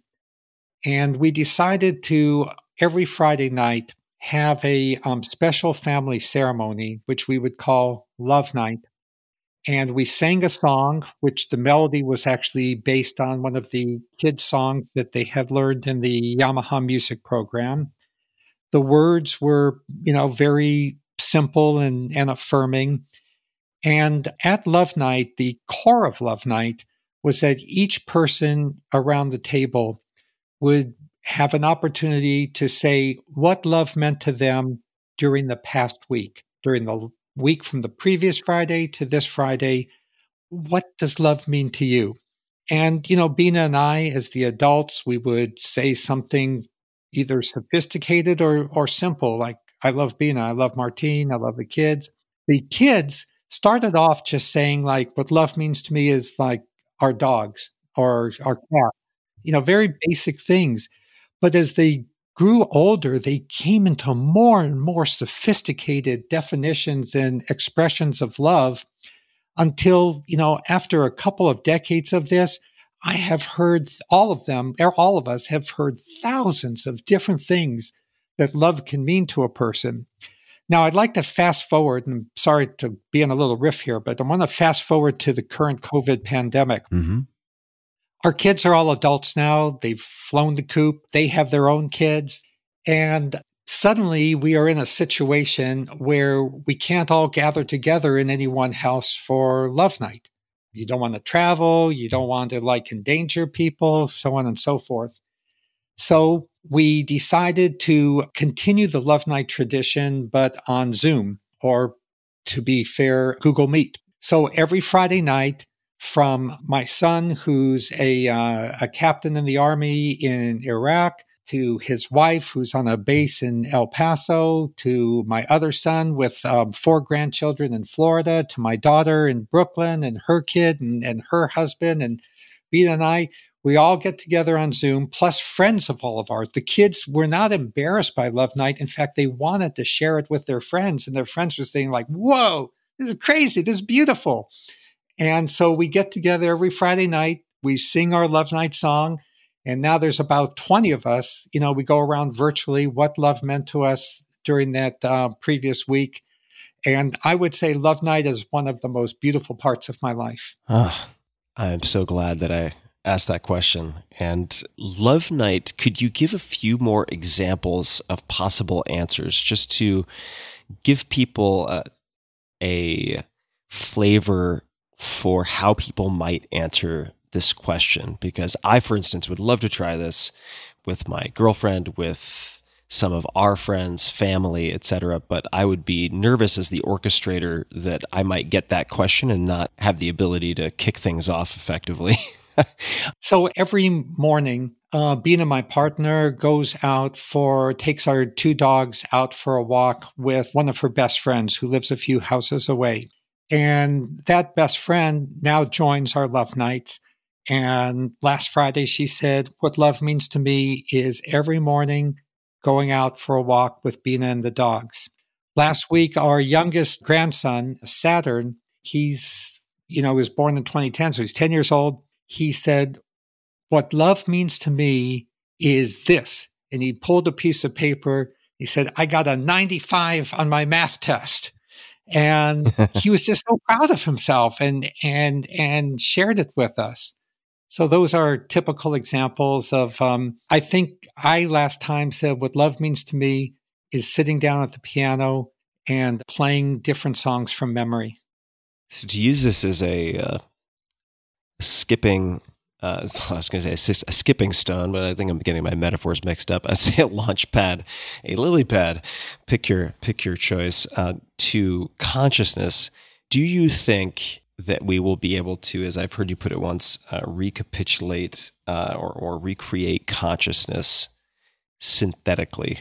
And does that mean we'll have machines that can love, for instance, in the not too distant future? What would it mean to have created consciousness? Sure. I do believe it's possible. And a great book that I would recommend that goes into this subject in beautiful detail is called The Emotion Machine by Marvin Minsky. And Marvin Minsky is often thought of as the father of artificial intelligence. He was a professor at MIT for a great many years. So in the Emotion Machine book, he really describes exactly how you would go about creating a computer and the type of software that it would take in order for the machine to feel what we feel when we say that we love somebody. And I think it's likely to occur, Tim, because it's hard for me to think of any aspect of life that cannot be replicated if one had sufficiently advanced technology. One of my favorite sayings from another role model, Arthur C. Clarke, is that, magic is indistinguishable from sufficiently advanced technology. Mm-hmm. So I think just like we have been able to create an artificial hip, artificial knees, artificial hearts. In my own company, we are building lungs and kidneys. People are creating artificial nerves. People like Elon Musk has formed a whole company, Neuralink, where he's working on downloading a whole human brain. I have little doubt that humans will end up being able to replicate a human mind. Now, whether or not the rest of society accepts it as a human mind or not, I think is going to be a long pitch battle. And that's what is the subject of my book, Virtually Human. That whole book talks about how and when will society accept digital consciousness as being as conscious as a human. But even if that digital consciousness is not yet at human level, what happens when it's at, say, primate level or at canine level or even at rodent level? If you can get to any of these levels, you could kind of see how it's the same old human effort of keep making incremental improvements that would eventually get you to the human level, where I think that the individual alive today that has the best understanding of this topic is a guy at Google named Ray Kurzweil. He's a director of engineering at Google. And what I love about Ray is he never tires of pointing out that this digital human consciousness, it's human. Consciousness is a human consciousness is a human phenomena. So when we create a digital analog or doppelganger or simulacra, whatever you want to call it, when we create a her, that her is human. It's not us versus them. It's one. We will have been able to move our mind into a digital substrate, just like if our knees give out, you move it to a mechanical substrate, or if an organ gives out, you transplant it with another organ. Where would you, if you had to, kind of Price is Right style, put a timeline on this? When do you think we'll have rodent or canine level consciousness plus intelligence? Yeah, it's pretty hard to say, Tim, because one thing I am not is I'm not a soothsayer, I'm not a prophet, I'm not a visionary, any of those things. I'm just a humble technologist, and all the projects I work on, they have 5-year time horizons because I have difficulty really seeing beyond 5 years. So every technology I'm working on, it's like I want to get this thing done and out to the public within 5 years. Also, I am totally a believer in this adage that futurists usually overpromise in the near term and underpromise in the long term. So what that would mean in this context is you will hear a lot of futurists saying, oh, we'll have digital rats or digital dogs or digital people in 10, 20, or 30 years. They have probably overpromised in the near term. What they have underpromised in the long term is in not 10, 20, 30 years, but in, say, 80, 90, or 100 years, there won't be just digital rats, digital dogs, and digital people, but most people will be digital. Exciting, and I suppose for some people, very terrifying at the same time. What are some of the most important ethical questions or considerations related to technology as we move into future decades in your mind? Yes, in my mind, the biggest problem with technology is that people only think about the rights to implement the technology, and they don't think about the obligations they have as somebody creating a technology. And by what I mean by that is, there was this great philosopher of the 20th century, Isaac Berlin. I believe he was German, and he had a real simple message. His message was that for every right, there is an obligation. It's a very Alan Wattsian, sorry to keep coming back to Alan Watts, but it's a very Alan Wattsian point of view that a right only means something in the context of its obligation. So, for example, if I have a right to be a parent, which we think everybody, has a right to be a parent, you only have that right to be a parent so long as you comply with your obligation to be at least not a horrible parent. If you're a horrible parent, you will have your children taken away from you, and you'll no longer, in that sense, be a parent. So with regard to technology, I think there is a point of view that anybody who can create a technology has a right to make that technology. But I dispute the ethics of that perspective. I think that every right to make a technology is coupled to an obligation to have the consent of anybody who would be adversely affected by that technology. So, for example, my right to build an atomic power plant or a nuclear power plant someplace, I don't just have that right. That right is coupled to an obligation that I have to have the consent of all the surrounding communities of people who could be adversely affected by the implementation of that technology.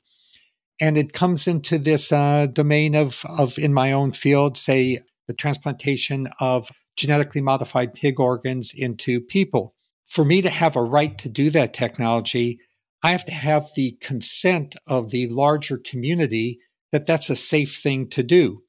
In a democratic country, that consent is issued on behalf of the country by the government. And in the field of health, it's issued by the FDA. So before the FDA permits us to transplant these genetically modified pig organs into people, they want us to demonstrate to them that there is no risk, not a small risk, but no risk of any kind of animal virus seeping into the human population as a result of these animal transplants. So in summary, I believe like an amazing field for the future, a field that will probably in the future have almost as many people with this career as are web designers today, is the field of technoethics. Everybody who wants to create a technology will need to wrap that technology in an ethical envelope of consent. If we look at science we could look at it over the last few thousand years, but let's just say the last few hundred years, you mentioned earlier that, as I think you were discussing the structure of scientific revolutions, how these breakthroughs, these massive scientific leaps forward seem like complete madness at the time to the vast majority.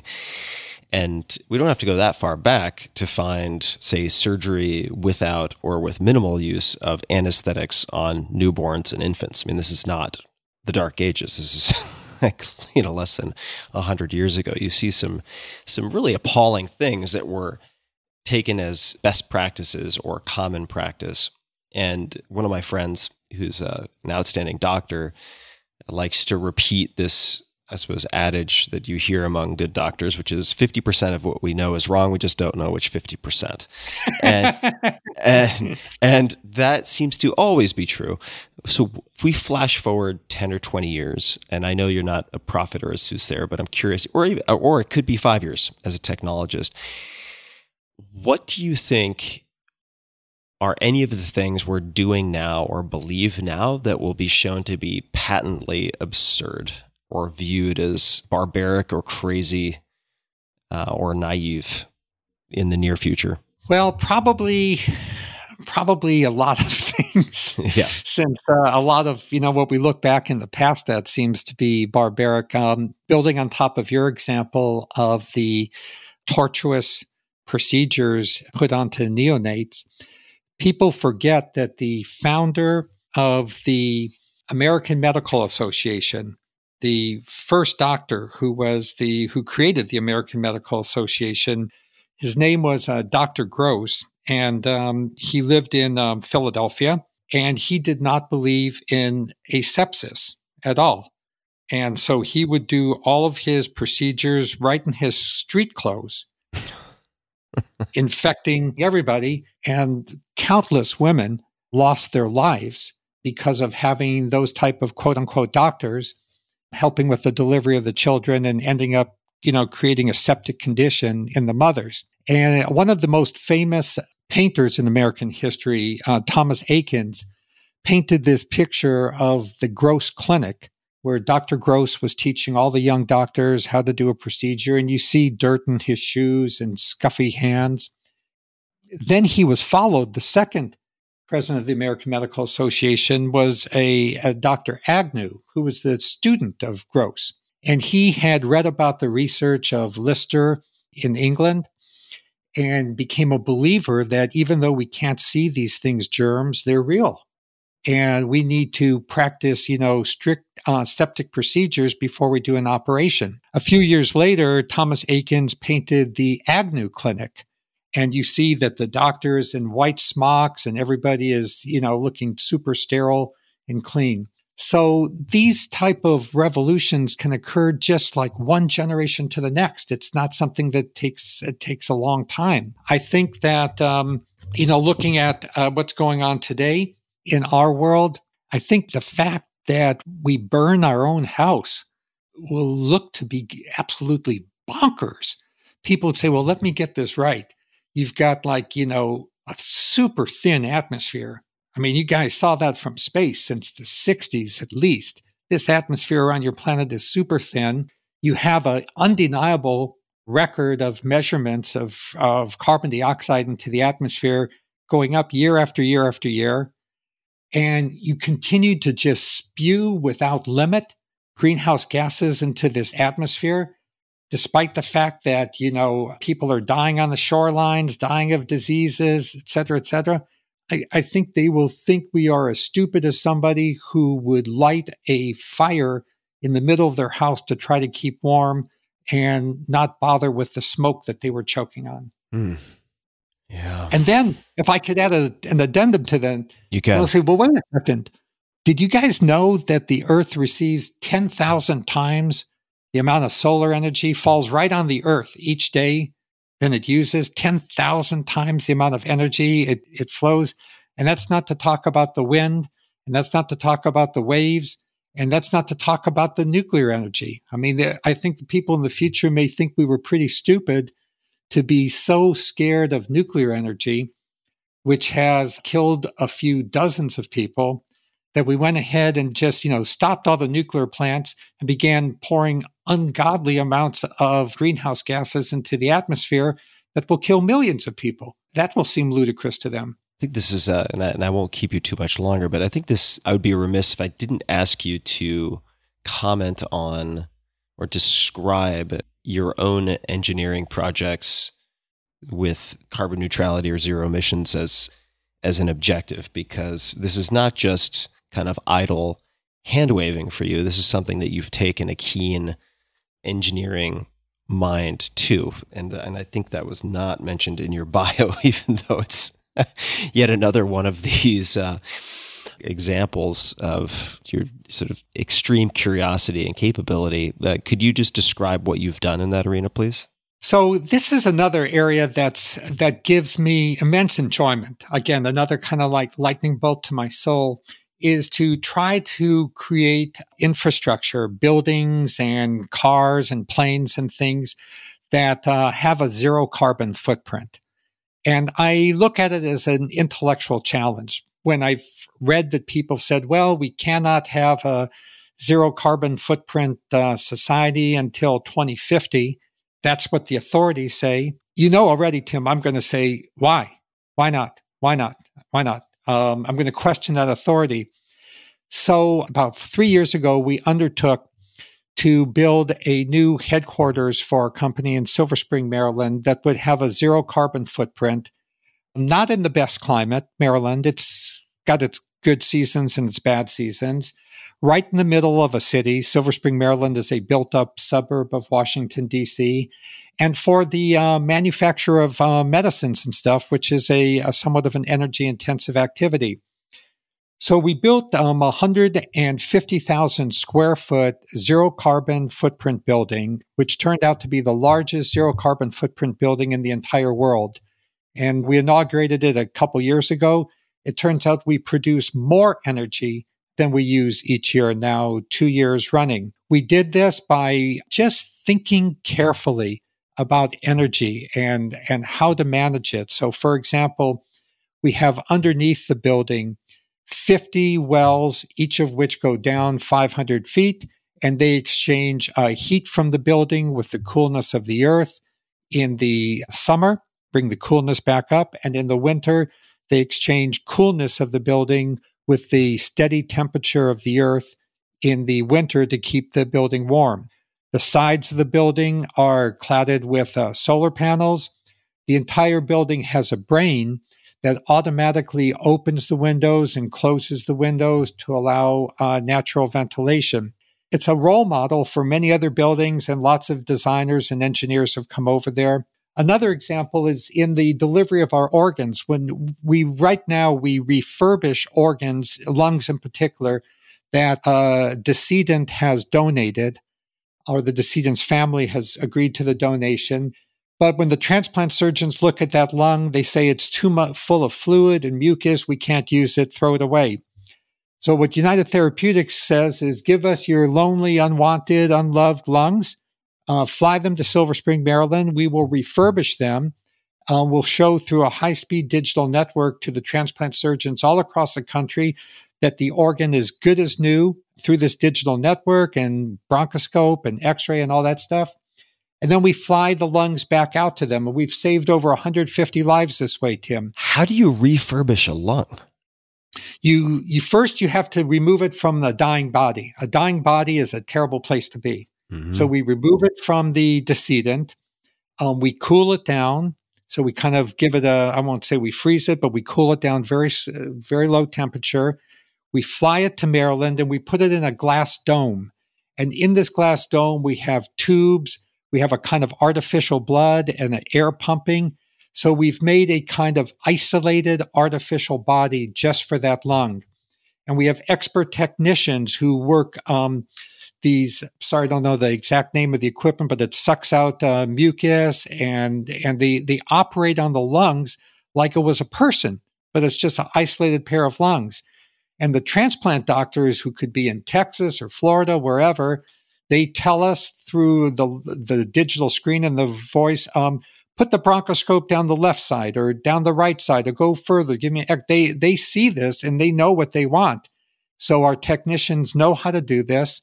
And within 4 hours, in almost 2/3 of the time, we were able to take what was a non-compliant dead piece of tissue and turn it into a nicely breathing lung. It's so beautiful to watch, Tim. The lungs go in and out like a butterfly's wings going up and down. In fact, you could see a video of it on that Washington Post article you were mentioning. And then we cool the lungs back down and we fly it to the transplant surgeon. And 100% of the time that they have accepted these lungs, they have had successful lung transplants with, like I mentioned, over 150 people walking out of the hospital. But I mention this because This is a lot of flying around, flying here, flying there, helicopters going back and forth, planes. And if I'm going to make an unlimited supply of organs, and you remember all those numbers we talked about at the beginning of the call, the hundreds of thousands of people who needs these organs, that is going to be a humongous carbon footprint. We could have said to ourselves, well, we're doing such a good thing. We're saving all these lives. We could be permitted to foul our atmosphere because it's balanced by the good things we're doing. But instead, we like to ask ourselves like the challenging question, how can we do like the good thing and the right thing at the same time?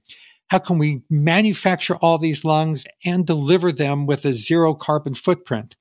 And the solution came from the technology of electric helicopters, which are powered by renewable energy that can fly these organs from one place to the other without adding any carbon footprint at all. And I will be a little bit of a soothsayer here. I am absolutely convinced that in this decade, the 2020s, we will be delivering manufactured organs by electric helicopter. I love it. I will say one. I may cheat and sneak in one or two more, but a question. I love talking with you, Tim. Well, likewise. This is just endlessly interesting. So many different pathways into the labyrinth. But I need to make sure, I suppose, since my job is supposedly interviewer, that I can find my way back out.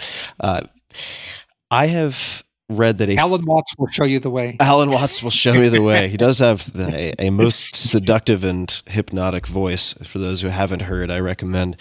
I've read that a favorite saying of yours is, quote, identify the corridors of indifference and run like hell down them, end quote. Can you please speak to that or explain what that means for you? Yes. So identify the corridors of indifference and run like hell down them means to try to find I'll put it in business terms, a market area that is ignored, a unmet need. But it doesn't really have to just apply to medicine. It can apply to any area of life. And the way I would phrase it, Tim, in just like, a very natural, almost folklorish way, is that it's better to be a big fish in a small pond than a small fish in a big pond. In business school back at UCLA, one person we studied a lot was the experience of General Electric under Jack Welch. And he had an adage, which from a business sense was, I think, very, very smart. He said, if you can't be number one or number two in a market, don't even try, because you will have to spend an amount of money equal to the revenues of the number one or number two in that market to become the number one or number two in the market. If you're not the number one or number two, you will always struggle to be profitable. But if you are the number one or number two, your profitability is assured. So what that means, translated to all of our activities, is if there's an area, like, for example, a number of people have said, we should get involved. When I say we, my company, Night Therapeutics, should get involved in creating a vaccine for COVID. And to me, well, it's not a corridor of indifference. There are dozens of companies working on a vaccine for COVID. So that's not what we would want to do. It's very unlikely we'd ever be successful on that. Somebody else said, well, how about these people, the COVID long haulers, the people who have survived from a very difficult course of COVID, and they've got chronic lung problems that are bothering them months and likely years after the effect. I said, yes, that's a corridor of indifference. Nobody is thinking about the long haulers, the people who now have, chronic lung problems because of the havoc that COVID racked in their lungs. Let's develop some medicines for these chronic long haulers. Makes a lot of sense. It makes a lot of sense. And on a related note in some respects, and this is a question that doesn't always work, so I'll take the blame if it doesn't. But if you had a billboard, metaphorically speaking, to get a message, a quote, a word, an image, a question, anything out to billions of people, let's just assume they all speak English for the sake of argument, what might you put on that billboard? I think Apple Computer and Steve Jobs got there before me. think different. Think different. Why is that important? Because the solutions, Albert Einstein said you can't solve a problem on the same level that it was created. You have to solve it on a different level. If we all think the exact same way, we will never get out of the ruts that we're in. The only way to get out of the problems that we face is to think differently, to go down the corridor of indifference, to question authority, to be diverse. Thinking different is the pathway to solving problems that exist today. Looking back at everything we've talked about and looking at all of the copious pages of notes for prep in front of me, it strikes me that you've forged many paths for yourself and helped others to do the same by thinking different, but also thinking brightly, coming back to Alan Watts yet again, right? The yin and the yang, and seeing the positive, looking for the positive in different circumstances, different situations. Do you have any advice or recommendations for people who struggle to do that, who are maybe mired in a sense of hopelessness might be too strong a word, but those who tend to see the glass as half full and perhaps as a result of that tend to see half the spectrum of options or solutions? It's a really difficult question to answer, Tim, because everybody's situation is so unique and so different. And I do not doubt that for many, many people, it is just a bad life, whether it started that way or ended up the way, and it's almost impossible to see a way out. The perspective that I take is that I try to stay in touch with my ancestors. I think about the great-grandmothers who had to, bear children in the worst of possible circumstances. I think about, all of the, like my partner Bina's great-grandmothers who were picking cotton as slaves and had to work all day being bitten up by bugs, burning in the sun, feet deep in mud, and then bear a child at the last moment. So whether it's like, my great-grandparents from Eastern Europe or hers from the African diaspora, they had nothing to look forward to other than just the hope that they were going to have some children and that maybe those children might have a little bit of a better life than they did. And if not their children, their children's children. So their only purpose in life, their only hope in life, their only joy in life was to make a generation and that maybe that generation would be better. Now, here we are in America or really most any other country in the world. We're at a point now where like 8 out of 10 people have a smartphone with access to all the world's knowledge and information, with access to countless amounts of music and training through YouTube. There are many people in the world still in dire circumstances, but the vast majority of people are doing better than people have ever done before in history.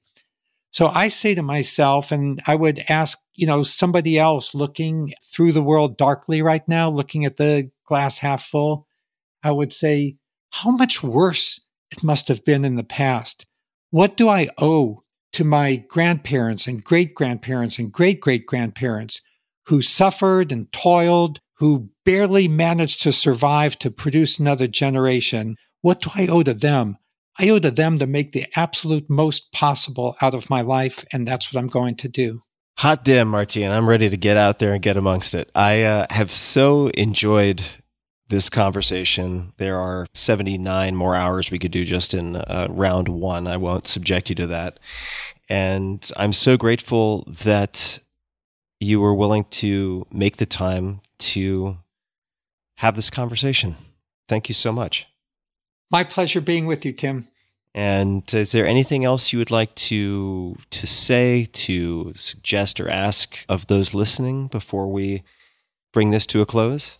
2 of my best friends and people who I think are the smartest, most creative, most happy-loving people I know, Paul Mann and D.A. Wallach, both said to me that your podcast is the best. And Martine, if Tim Ferriss invites you on his podcast, you have to go on it. So Thank you, DA, and thank you, Paul. Well, thanks to them also from me. I have for many months, my whole team knows this, been hoping to have you on. I had high hopes coming into it. You exceeded all of those high hopes, which seems to be a pattern for you. And I'm just very grateful and happy that we had a chance to connect. So thank you again. And for everyone listening, you can find Martine on Instagram at Transbinary, Twitter at SkyBiome. We will link to everything in the show notes that have mentioned in this conversation. The books and everything you can imagine that we discussed will be available in the show notes at tim.blog/podcast. And until next time, be kind, practice love night, think different, think brightly, and thanks for tuning in. Hey guys, this is Tim again. Just a few more things before you take off. Number one, this is 5 Bullet Friday. Do you want to get a short email from me? Would you enjoy getting a short email from me every Friday that provides a little morsel of fun before the weekend? And 5 Bullet Friday is a very short email where I share the coolest things I've found or that I've been pondering over the week. That could include favorite new albums that I've discovered. It could include gizmos and gadgets and all sorts of weird shit that I've somehow dug up in the world of the esoteric as I do. It could include favorite articles that I've read and that I've shared with my close friends, for instance. And it's very short. It's just a little tiny bite of goodness before you head off for the weekend. So if you want to receive that, check it out. Just go to 4hourworkweek.com. That's 4hourworkweek.com, all spelled out, and just drop in your email and you will get the very next one. And if you sign up, I hope you enjoy it. This episode is brought to you by FreshBooks. Thousands of listeners and a lot of the contractors I use and my readers use FreshBooks. If you've been thinking about turning your part-time side business into a full-time small business, or big business for that matter, you may be feeling some extra uncertainty these days, and that's obviously completely natural. There are a lot of questions that can come up. How do you create a professional appearance and experience? Who can help you with support? How do you manage the billing and all of that, but still focus on the primary work of your business and on growing your business? FreshBooks is an all-in-one invoicing and accounting solution. It does a lot more than that helps you take your business from part-time to full-time, and it only takes minutes to set up. They have one of the best sign-up flows in the business. I've seen very few better. They have been helping people turn their passions into small businesses for 15 years, and they can help you too. I've met the founders. I've looked at this product very closely. With automated invoicing, billable time, and expense tracking, and an intuitive dashboard that ties it all together, it's like having a full-time financial assistant with you every step of the way. You can create, customize, and send branded and professional-looking invoices in about 30 seconds. You get paid up to twice as fast with fees as low as 1% using ACH payments on FreshBooks. It's a fast, easy, and secure way for clients to pay you for your work and pay you more quickly. One of the many things that sets FreshBooks apart is their award-winning Toronto-based customer service. A real person picks up fast and will help you until you are completely satisfied and have your questions answered. There's a lot of uncertainty in the world right now, but your ability to build a business that you're passionate about, that you're proud of, doesn't have to be one of those things. Business owners all over the world rate FreshBooks as the easiest accounting software to use. Try it out. Check it out for free for 30 days at freshbooks.com/Tim. Just enter Tim Ferriss in the How Did You Hear About Us section. Again, that's freshbooks.com/Tim to check it out and try it for free for 30 days. One more time, freshbooks.com/Tim. This episode is brought to you by Headspace.